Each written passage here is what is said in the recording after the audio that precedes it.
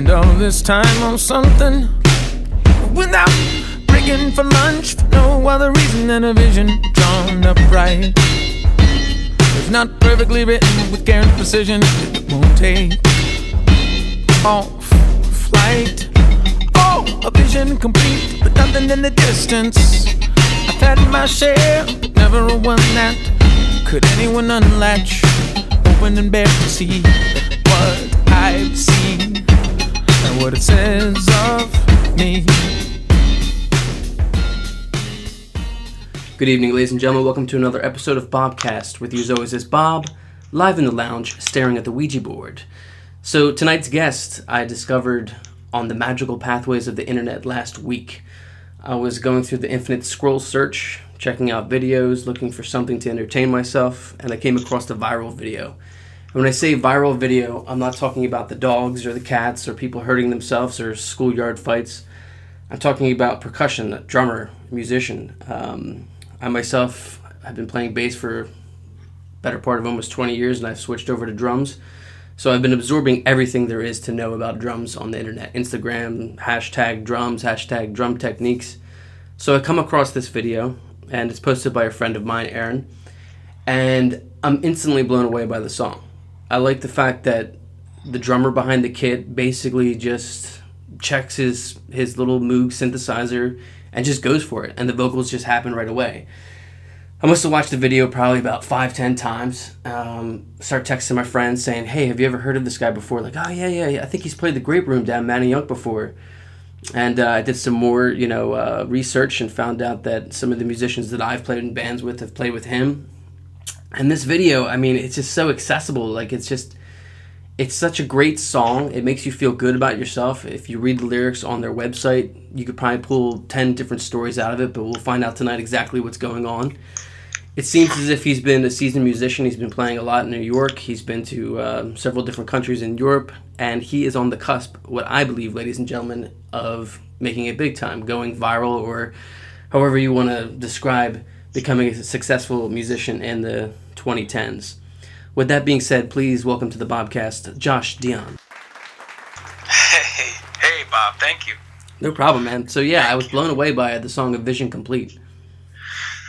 Wow. Yeah. Thank you, man. I mean, that's that's one of the first things Paris Monster recorded and wrote together was that song. So Paris Monster is your new band that you've been. I guess it's been a 2-year project, right? You and your friend.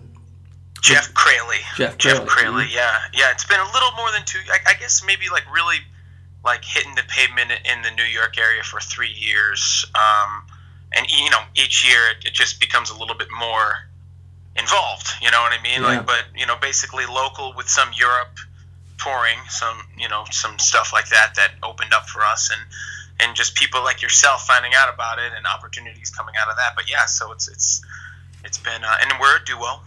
As you know, and Vision Complete is an interesting thing because it was written kind of like the first part of the song is really just me kind of like singing the song, like you mentioned. It kind of starts right off. Yeah, I like that. And yeah, it's cool. It's actually kind of funny because I love recordings like this, but in the recorded track, it kind of sounds like we're just getting sounds, which I really like. It's like it starts off with just like I like that sound too. Yeah, definitely. And then it's like and then it just pops right in with the groove and the verse, and then the bass drops, and it's like a big moment, and I just loved it, and it was cool. It was like one of the first things we've explored many different kinds of songs, many different ways of writing together, and Vision Complete was a really unique experience, and it's crazy how people respond to it, like because I never was sure, you know what I mean? You're just not sure sometimes when you're doing something like this, and what songs people respond to, yeah.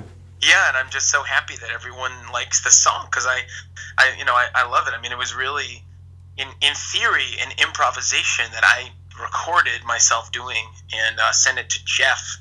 And Jeff actually wrote those lyrics using kind of the syllables of my improvisation. Like I had some lyrics and like some of them he kept word-wise and stuff, but he wrote that entire wild story, or whatever, like you said you got many different it's a great story. Versions of the story, which I can see that, because it's got a lot of depth to it. I feel like a lot of content is what I meant to say, a lot of content, and and that's how we wrote that song, and it was so weird because I was at you said, I was at the drum festival. The Tam Tam Festival. The viral video you're talking about is on Facebook. It was recorded in November at a Tam Tam drum festival in Spain, in Sevilla, in southern Spain, Andalusia, beautiful country land. And I'm a Yamaha endorser, and I not super involved in the drum world or the technical world or anything. And as you know, I'm not famous up to this point. I'm just kind of a local musician, and it's just like, so I had the opportunity to play this drum fest, and I did my thing, which is singing, playing drums, kind of talking more about the overall nature of music and how that relates to drummers.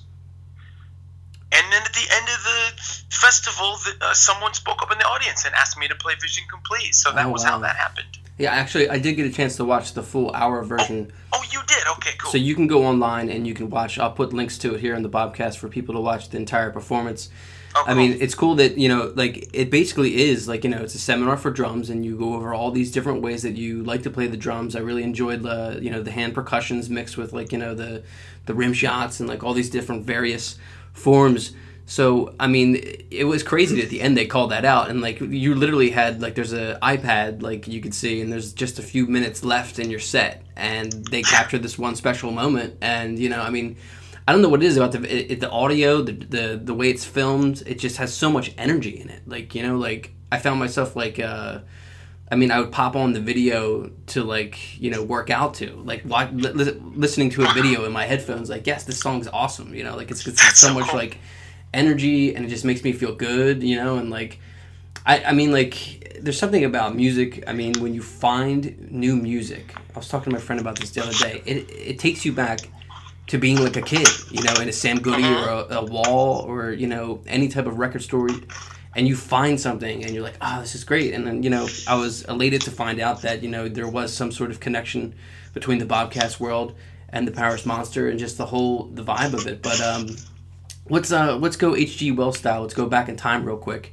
Okay. So I saw an interview with you, and basically you said you were born a drummer. Can you give us a brief history of how you came up hitting the ones and twos? Cool. Yeah, my dad's a drummer, and so I was nurtured from the youngest age. I was nurtured by music before I can remember. So basically, there are photos of me with a snare drum at literally the age of 1, and I couldn't even hold the sticks right or anything or whatever, you know what I mean? I would just kind of play and draw on them and bang on them or whatever. And I think I got my first drum set when I was around 3, and it was cool because my dad, he's not he himself is very studied classically on the drums and marching band and things like that, and he's just certain kind of now he never forced that kind of stuff on me, so I had a really natural upbringing where he basically just had a great collection of records and musical instruments around the house, so I had this drum set and I just played all the time, man, and it was really, that was how I came up as a little kid, so I didn't really know anything else. It's good. It's good to be nurtured with music. So what type of records were you listening to? No, we had a really great classic rock collection. More than anything, it was the Allman Brothers. I remember my dad saying, "You got to check out Little Feat. Little Feat's funky." I remember that's the first time I ever heard anybody mention the word funk. It was Little Feat, which is interesting now that I've delved into actual funk music. I go back and I hear what he's saying about how Southern rock has a swing that kind of is in fact funky. You know what I mean? So it's I remember him saying that to me way back. And then I got really into Cream, Pink Floyd, the Beatles. I think those were probably the 3 bands I practiced to the most as a kid: Pink Floyd, Cream, and the Beatles. And and those things lead to other things because I was a little investigator at times, and then I discovered the blues basically through rock and roll, which is kind of like the necessary way of going back in time and finding out where everything comes from, you know? Yeah, as a musicologist, I mean, like, it is crazy when you just basically see how everything's connected through, I guess, really one linear path. I mean, like, all music, in a way, is just one type of... The one thing that I always think about is that it's one of the things that separates us from the animals, the animal kingdom. Like, we have the ability to pick up these instruments and make songs. Some people will probably say, other animals can make these types of noises or whatever, but it's what makes us unique, and it's what makes people just, enjoy life in a way. It's just music, Mm-hmm. Are you watching Vinyl right now on HBO? I'm not. So it's funny we're talking about all this because the show Vinyl on HBO, it delves into all the, I guess, the early 70s and, like, some of the bands that you were mentioning just there. They feature on the show a little bit of the funk and, like, the mystery of Pink Floyd. And it's kind of funny, like, how, like, back in the day, all album covers would focus on, a headshot of the band. But then as bands like Pink Floyd, Cream, they came along, you start seeing these mysterious images, and it would make you want to be able to investigate more, like you said. So I totally get that vibe, because I was totally investigating music as a kid, just, like, completely enamored with the mysteries, So like, when did you first start, like, performing in bands? What was your first band?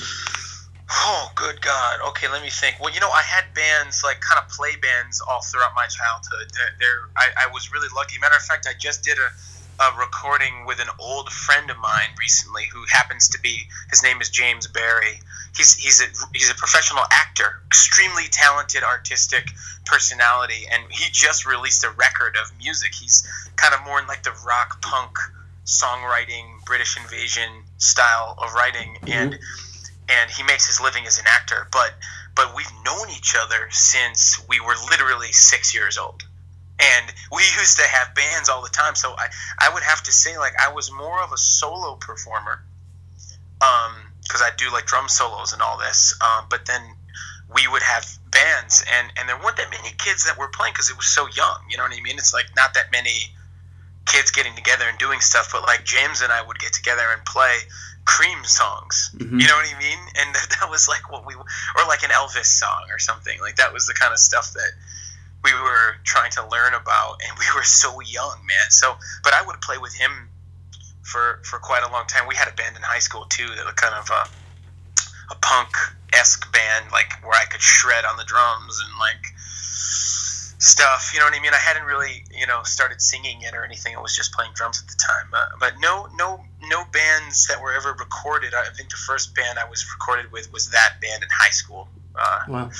Yeah, late high school. So yeah. Do you remember your first gig ever? Your first legit gig as, a band? It's a good question, because it gets blurry. Because I would, I'd sit in all the time. You sit in, jam. With people. You know what? I would tell you my first gigs were when I was about 16. I started to get phone calls to do straight-ahead jazz gigs in the Connecticut area, which is where I'm from. And those meant so much to me, because that's what I was really getting into straight ahead jazz at the time, and it was like, small kick drum and, like, checking out Philly Joe Jones and Max Roach and all these amazing bebop type drummers. And I remember, like, I would say, like, that was when I started to work, like, actually make a living, or not a living, but, like, the beginning of what would become a living. You know what I mean? Yeah, I know what you mean, yeah. A lifestyle. And I started teaching as well, but I remember those gigs, and I can't remember exactly where they were. There were some just little venues around, and I was just, like, so proud, you know what I mean, to have, like, a schedule full of playing drums, like, driving around, and that was my first taste of it. Yeah, there's nothing quite like going back in time to see, like, where somebody's come from. So, I mean, basically, I'm connecting the dots, like, you're from Connecticut, and then when did you decide to move to New York City? I decided I graduated high school in 97. I took a year off because I wasn't sure what I was doing, and I was unsure musically. I didn't know where I was at or what I had to offer, and I didn't know. All I knew was I had some friends who were really great jazz players who were all moving down to New York, and a lot of them were going to a school called William Patterson, which is in Wayne, New Jersey. It's about 30 minutes outside of Manhattan, and, like, a little bit cheaper, but, like, awesome program. Really hard to get into, actually, it seemed like. And so I got into that school, and I opted to go there because, you can have a car, and like it was way cheaper than New York schools, New York music schools, which I could not afford. So I ended up moving to Jersey and like immediately started to get gigs, all kinds of gigs, like at anything, you can imagine, basically just kind of saying yes to everything, and going to school for a little bit. And then I quickly was whisked away from school to tour in a band. I think that was like 2001. And, it's just networking, meeting people, and I've been in the New York area since then. I'd say, 2000, it's been 2016, man. So there you go, 16 years. So when did you first start going across the pond, playing into, like, in Spain? And my first Europe experience was with a guitarist named Chuck Loeb, who is like a great Chuck New Loeb. York guitarist. He's heard of him. He's wonderful, and a lot of the music it's kind of like a fusion of R&B and jazz harmony, and kind of contemporary jazz, but like also he was a big part of the studio scene, and he played with Stan Getz, so like in the early 80s or something. I mean, Chuck is an all-around musician, an amazing producer, and also really, just smart with his music and his productions and stuff. Just amazing. So it was a really cool introduction for me, and I really needed a gig like that at the time. You know what I mean? And you know what? He had me singing in the band too, and that was kind of encouraging. So is that where, like, the singing style that we hear in Paris Monster, is that where it starts to develop from?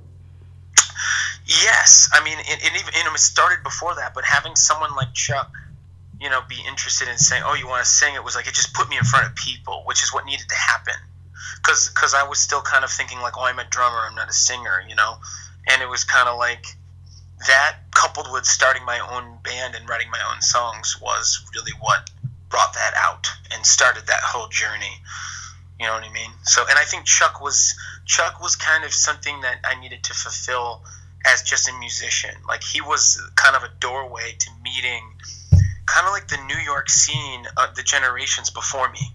Like all these players that I had listened to on records, like jazz fusion and like New York studio musicians in like the 70s and the 80s, and just kind of those styles, you know what I mean? And those people, like literally playing with those people. So it was really eye-opening.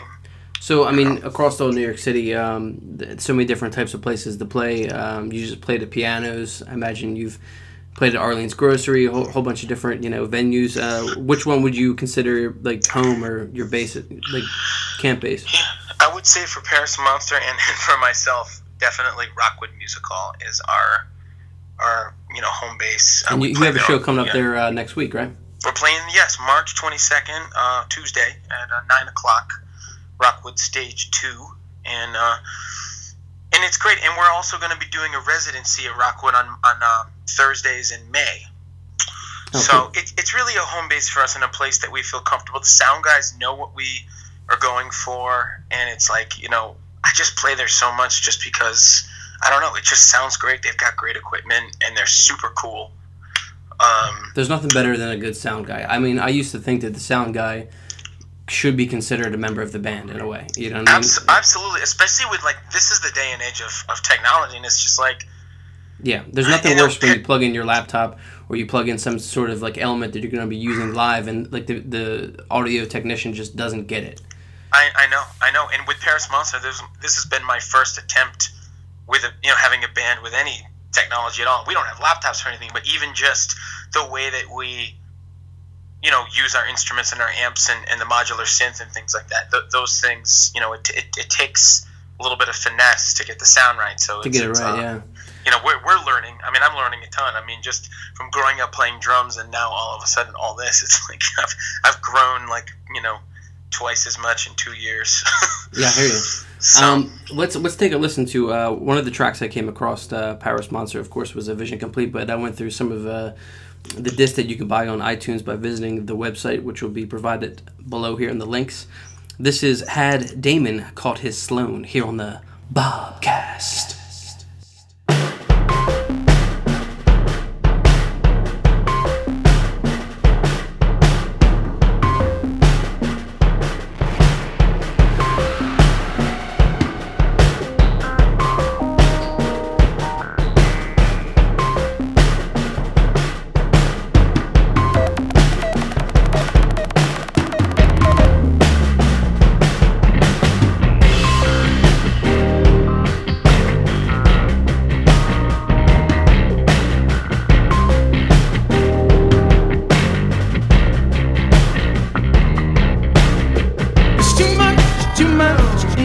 faces, the separate lives.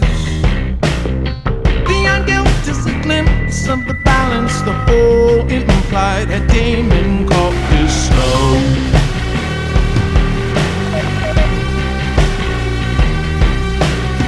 It's too high, I could die, but said Damon, I doubt it, child.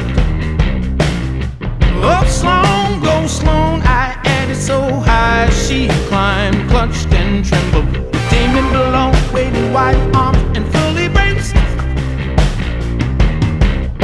Her beckoning Sloan, time is up, jump, I'm fully braced. But oh, it went crazy wrong.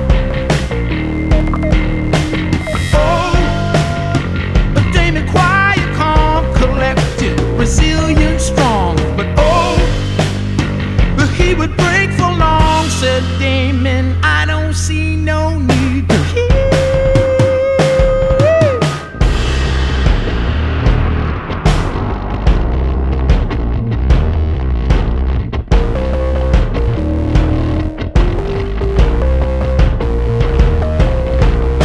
I get up, I get out, I get moving, get on with life.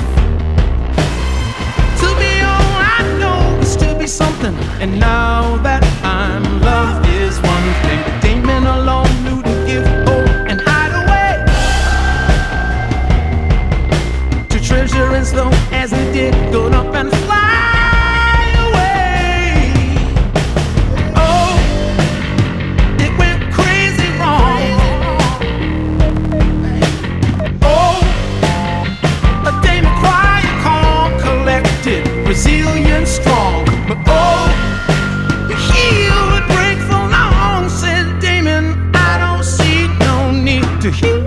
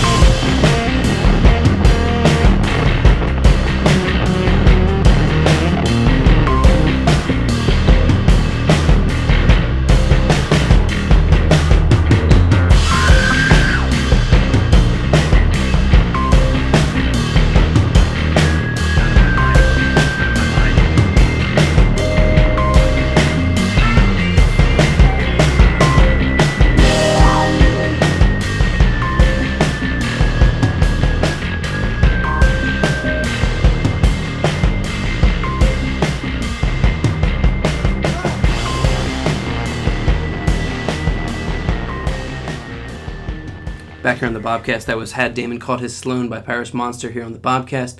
So Josh, what can you tell us about that fantastic song? Wow, well, that's a groove that Paris Monster has actually been kicking around for a long time. And we finally finished the song, and it's basically, that is a Jeff Crayley lyric and a half. You know what I mean? That's the only way I can say it. It's just a wild story about about a father who's, oh my God, who's, out playing with his daughter, and she jumps from the tree she jumps from the tree, and he says, "I'll catch you," and he misses her. Yeah, and that feeling. And it's kind of like just dark humor. At its finest. I don't know. It's like it's a wild tune, man, and it's just like producing that track with the modular sounds and the kind of industrial nature of it, and it was an amazing thing to experience. So where did you guys record all these songs at? We record at a studio in Westchester. But we're lucky enough to have a connection with a close friend who happens to have a nice home studio, and we're able to go up there and just kind of Jeff engineers the drums and the bass, and we just get like the basic sounds up there, room sounds for drums. We set up a bunch of drums and a bunch of mics and kind of get a certain sound that we've been getting for those things, and then if we need to do any room sound on the bass or any kind of amp, get really loud and get creative, mm-hmm. we'll do it up there, and then the rest of the stuff we can work in the box down in Brooklyn where we live. So it's a nice kind of thing to go. We'll go up to the studio, and we're able to stay over and stay there for a few days and just kind of track the basics, and lay the groundwork, and then come back to Brooklyn and poke away at it until it's done. So the name Paris Monster, you got any type of origin for us on that? Yeah, it's really more than anything the way that it sounds that we like. But it was in fact it's a reference to an obscure political cartoon around 1799, and but honestly, I like to think of it not even necessarily like the city, but more like beauty or romanticism over the top of smashing nasty grooves, if you will. That's what the band sounds like, exactly, in a way. I mean, it has that vibe completely, yeah. So that's kind of like, that's to me what it means, but it does have an actual origin but since then the sound of the band has kind of morphed into what I just described. So I mean, it definitely has a dance element to it. I mean, I can imagine that the crowds that you're drawing are, in tune with just the rhythms in general. And, I mean, everything that I've seen on YouTube, everything I've listened to thus far, I mean, I really do think that you guys are on the cusp of something really good. I mean, I believe that this could be, this video, obviously wasn't of Paris Monster, but it did showcase a Paris Monster song. It's reaching an audience, and, it's just crazy how in 2016, that's what it takes for a musician, like yourself, a bunch of young kids, in the area. Sometimes they ask me, like, what does it take? How do you get big? And like, I don't really know anymore.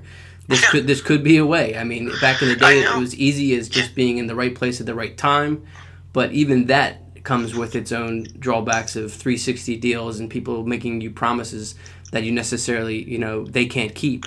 But I'm telling you, man. Yeah, I mean, it's, who knows, Bob? Who knows? And I got to tell you, it's like, I did not expect this to happen. It's like, it just, it's like great drummer Mike Johnston was actually, he was a drummer at the Drum Fest, and the whole video started because he shared the video saying, like, hey, check out this guy. Yeah. You know what I mean? Like, literally started from him sharing the video. I remember the first day I messaged him and I said, wow, I woke up and there was 25 friend requests on my Facebook. Like, what the hell? Mm-hmm. And then the next thing I knew, 100,000 people the first day. And then it's like, then I started to think like, wow, like I kind of wasn't paying attention. And then I'm like, the next thing I know, I'm getting messages from everywhere. It was like, it was insane how fast it all happened. And Jeff and I are laughing because we've had Vision Complete out for, 3 years or whatever. 3 years, yeah. So, mm-hmm.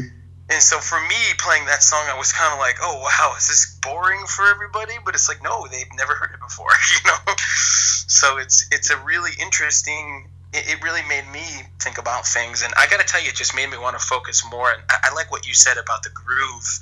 And it's like that is a big part of the band. And I've just been continually trying to come up with newer and unique things that feel fresh to us to put out in that realm. It's exciting, man. It's definitely, it's an accessible form of music. I mean, it's, any type of person can enjoy it, whether they're from a soul background, they're from a funk background. I mean, there's some hip hop beats that I hear in there as well. Yeah. But I mean, it is crazy because one of the things we've talked about here on the Bobcast quite a bit is how technology is so new, and there's been a lot of drawbacks to technology. But in this case, we're seeing actually like a positive thing happen. It sounds to me that we've just met, but you sound like a very humble person. It sounds like you've made lots of connections with musicians, people, fans, friends all around the world. And now you're finally getting the attention you deserve. So I congratulate you, on that. Because, I mean, I think that the power of the internet can work. So boys and girls, if you're listening out there, my advice to you is make sure your friend is bringing a cell phone to the gig and filming you. Because you never know what's going to happen. You never know when lightning is going to strike in a bottle. And that lightning can be harnessed everywhere, like worldwide, So, I mean... It's wild, yeah. Thank you, Bob. It's wild. It is wild, and it's like it's crazy because I mean this type of thing wouldn't exist when we were kids. We are kind of both the same age in the '90s. Like, I remember being in a band in like 1994 and thinking like, man, there's no way I'm gonna get like an audience. Like if I'm playing for like my 5 friends down the street, and like so yeah, I see the positive nature now of the internet. I mean, for a while I thought that it was taking people away from connecting with each other, but after this weekend and after discovering Paris Monster and Vision Complete, I see it as all good. You know what I mean? So, wow, I'm glad to hear that, man. That's cool. That's a good way of looking at it. Yeah, I mean, I agree. It's like that. It's like a crazy phenomenon that if we learn how to control it for positive and we don't let it kill us, I think it's going to be great. Yeah, I mean, like it has that power. You know what I mean? Yeah. And like a lot of the stuff you see online is negative. And I mean, politics in general today. I mean, the world is being divided. Our country is being divided by people who want this and want that. And like like a lot of times on Facebook or Twitter or Instagram, somebody will post something and like they'll unfollow that person just because of what they've said. But I feel as if that negativity can always be overcome by music in any situation, in any culture.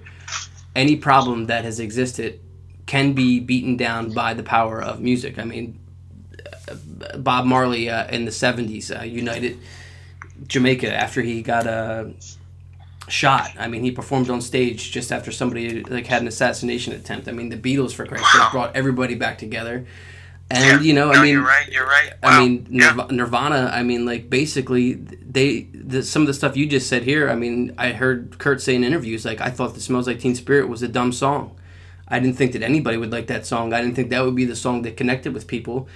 And seamlessly overnight, he woke up, and the next thing you know, he was the biggest rock and roll musician in the world. But I mean, in today's age, it can be discouraging for the young kids, and I think that's the message that we're getting out here tonight on the Bobcast is that you can do it, you know what I mean? And like the one thing that I tell people all the time is like you just can't give up, you know what I mean? Like you can't give up. I mean, like if this is what you do, if you were born a drummer and you got your drum set at age 3, there's no reason why you should stop playing your drums, get a job, and give up on your dreams because you only live once, you know what I mean? And you have a gift, you should be able to share it with the world. That's what it is, man, and it's an interesting time because people are learning how to make the music themselves because it's more about putting things out than it is about like the actual selling of something. Yeah. It's more like I don't know. It's like a different model now. So I will say it can be easy. It's easy to get discouraged because you're still putting out music and you're still paying to make the music. But no one's buying it. Yeah. And no one's buying it, so it's like you have to figure out, and maybe it's through. I mean, I know for us and for me or whatever, it's like it's the performance, the live performance, and the other methods, and it's getting it out. And then once you do get a fan base, then it's like having the budget to make the album you want to make, and it's like all those things, trying to find all those things, and like you mentioned, record deals, and there's that whole thing too. Is there's like there's so many variables now, and it's just like, man, I don't know. I'm just all this makes me want to do is just wake up and just work on it. That's all I got to say. Totally. I mean, I think the model is definitely changing.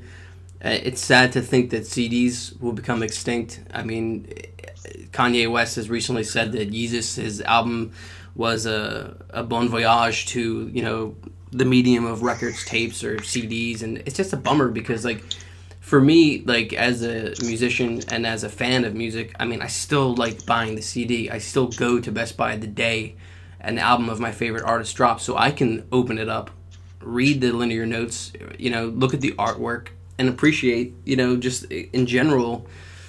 I don't know. It's just bizarre that I encourage kids all the time to do that. Like, look, don't like one song, like them all, or just purchase the whole thing, so that way you can support, you know, your local artist. You know, and like, that's great. That's good advice, man. Yeah, it's good. I mean, I'm the same way with vinyl. You know what I mean? It's just like just having that, and you know, it's like I gotta find even more time in the day for that because it just feels so good to have the whole copy, and that's what I want to be giving people. You know what I mean? It's just like something real that you can understand, like how much it took to make. Yeah, I mean, and a musician puts their heart and soul into it, and it's like you should be not rewarded, but you should be matched that type of energy. Like, you know, like the process of recording isn't easy. The process of writing a song is never easy because there's 1,000 different ways to approach it. But once it's done, you want to be able to connect with the audience, and you know, I feel as if, you know, things can change, and like, you know, after this weekend discovering you and discovering Paris Monster, it made me, you know, it excited me about music again. It excited me about, you know, opportunity. You know what I mean? Like, the possibilities are endless. If you're a musician, if you're young and you're listening to this, just keep going, you know what I mean? Because things are changing, you know, things are changing. And like, you know, whereas you thought that maybe 5 years ago there wasn't a chance in hell, you've got a chance. And all it takes is just a camera somewhere off to the side or somebody to share something, and we can turn things around. So, I mean, music is not dead here on the Bobcast. No, not at all. I love it. I love what you're saying. You're going to be doing a residency. You're playing this Tuesday coming up at Rockaway, right? Yep, this Tuesday, Stage 2, Rockwood, 9 p.m. And then yet again in May, we're going to be doing a residency every Thursday at 9:30, Stage 2, Rockwood.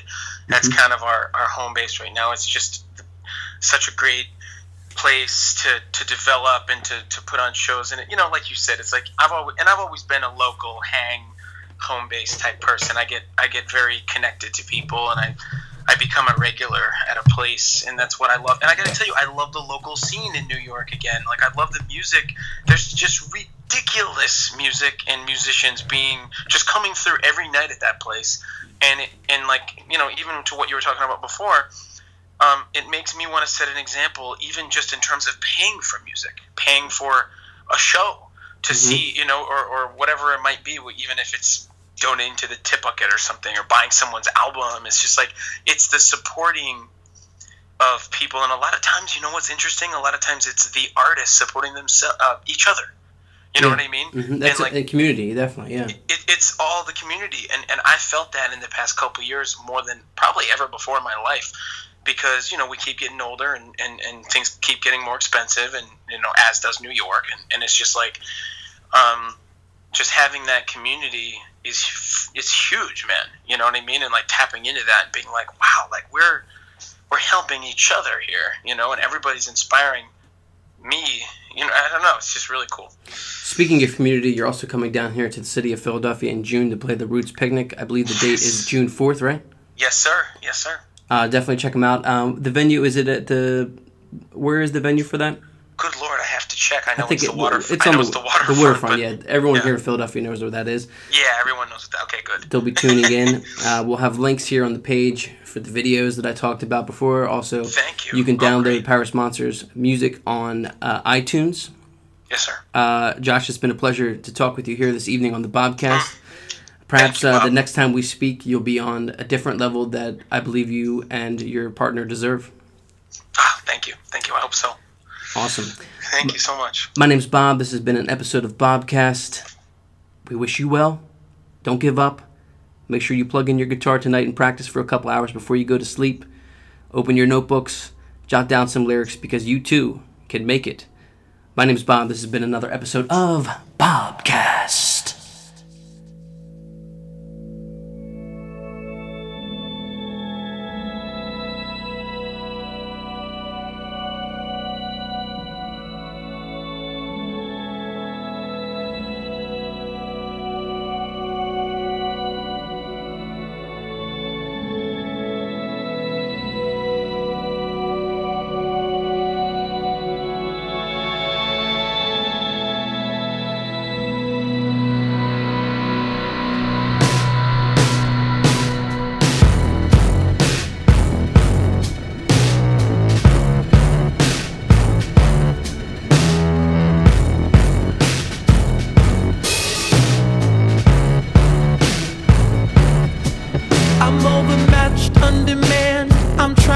hard to understand. Crushed beneath an ounce of hope, but flattened by your heavy hand. I know you're giving it your everything, you're letting me down. You say she's gone for the good of all of us, and so I should be thankful for the life that lies ahead, and be it understood that I have everything, well, everything is letting me down.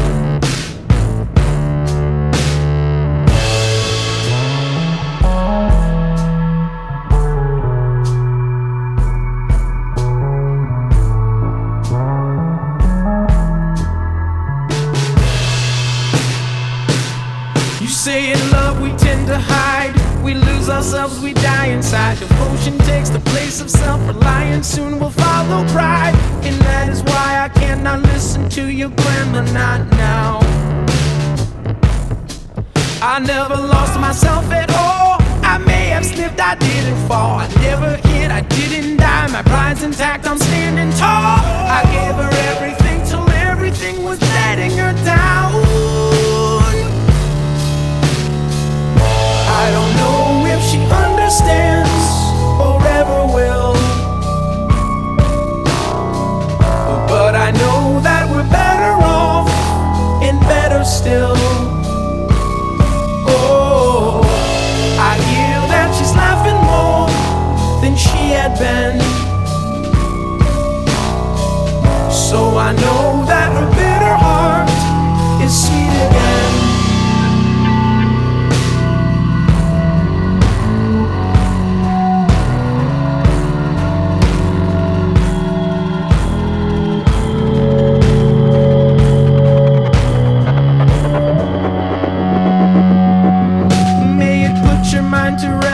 My worry lies with her, investing all she had in someone so alone is not the healthiest. Not that I grew, not that I thrived beside a woman so sour. Oh, I had more to give, I know. I guess I just assumed she'd lower certain expectations, given life had flung me to and fro, and it was all that I could do to stop her shutting right down. I should have told her, I confess, your bitter heart is such a mess, and every little drop of blood, an ounce of love, a pound of stress. She never mentioned I was something that was weighing her down. I don't know if she understands or ever will,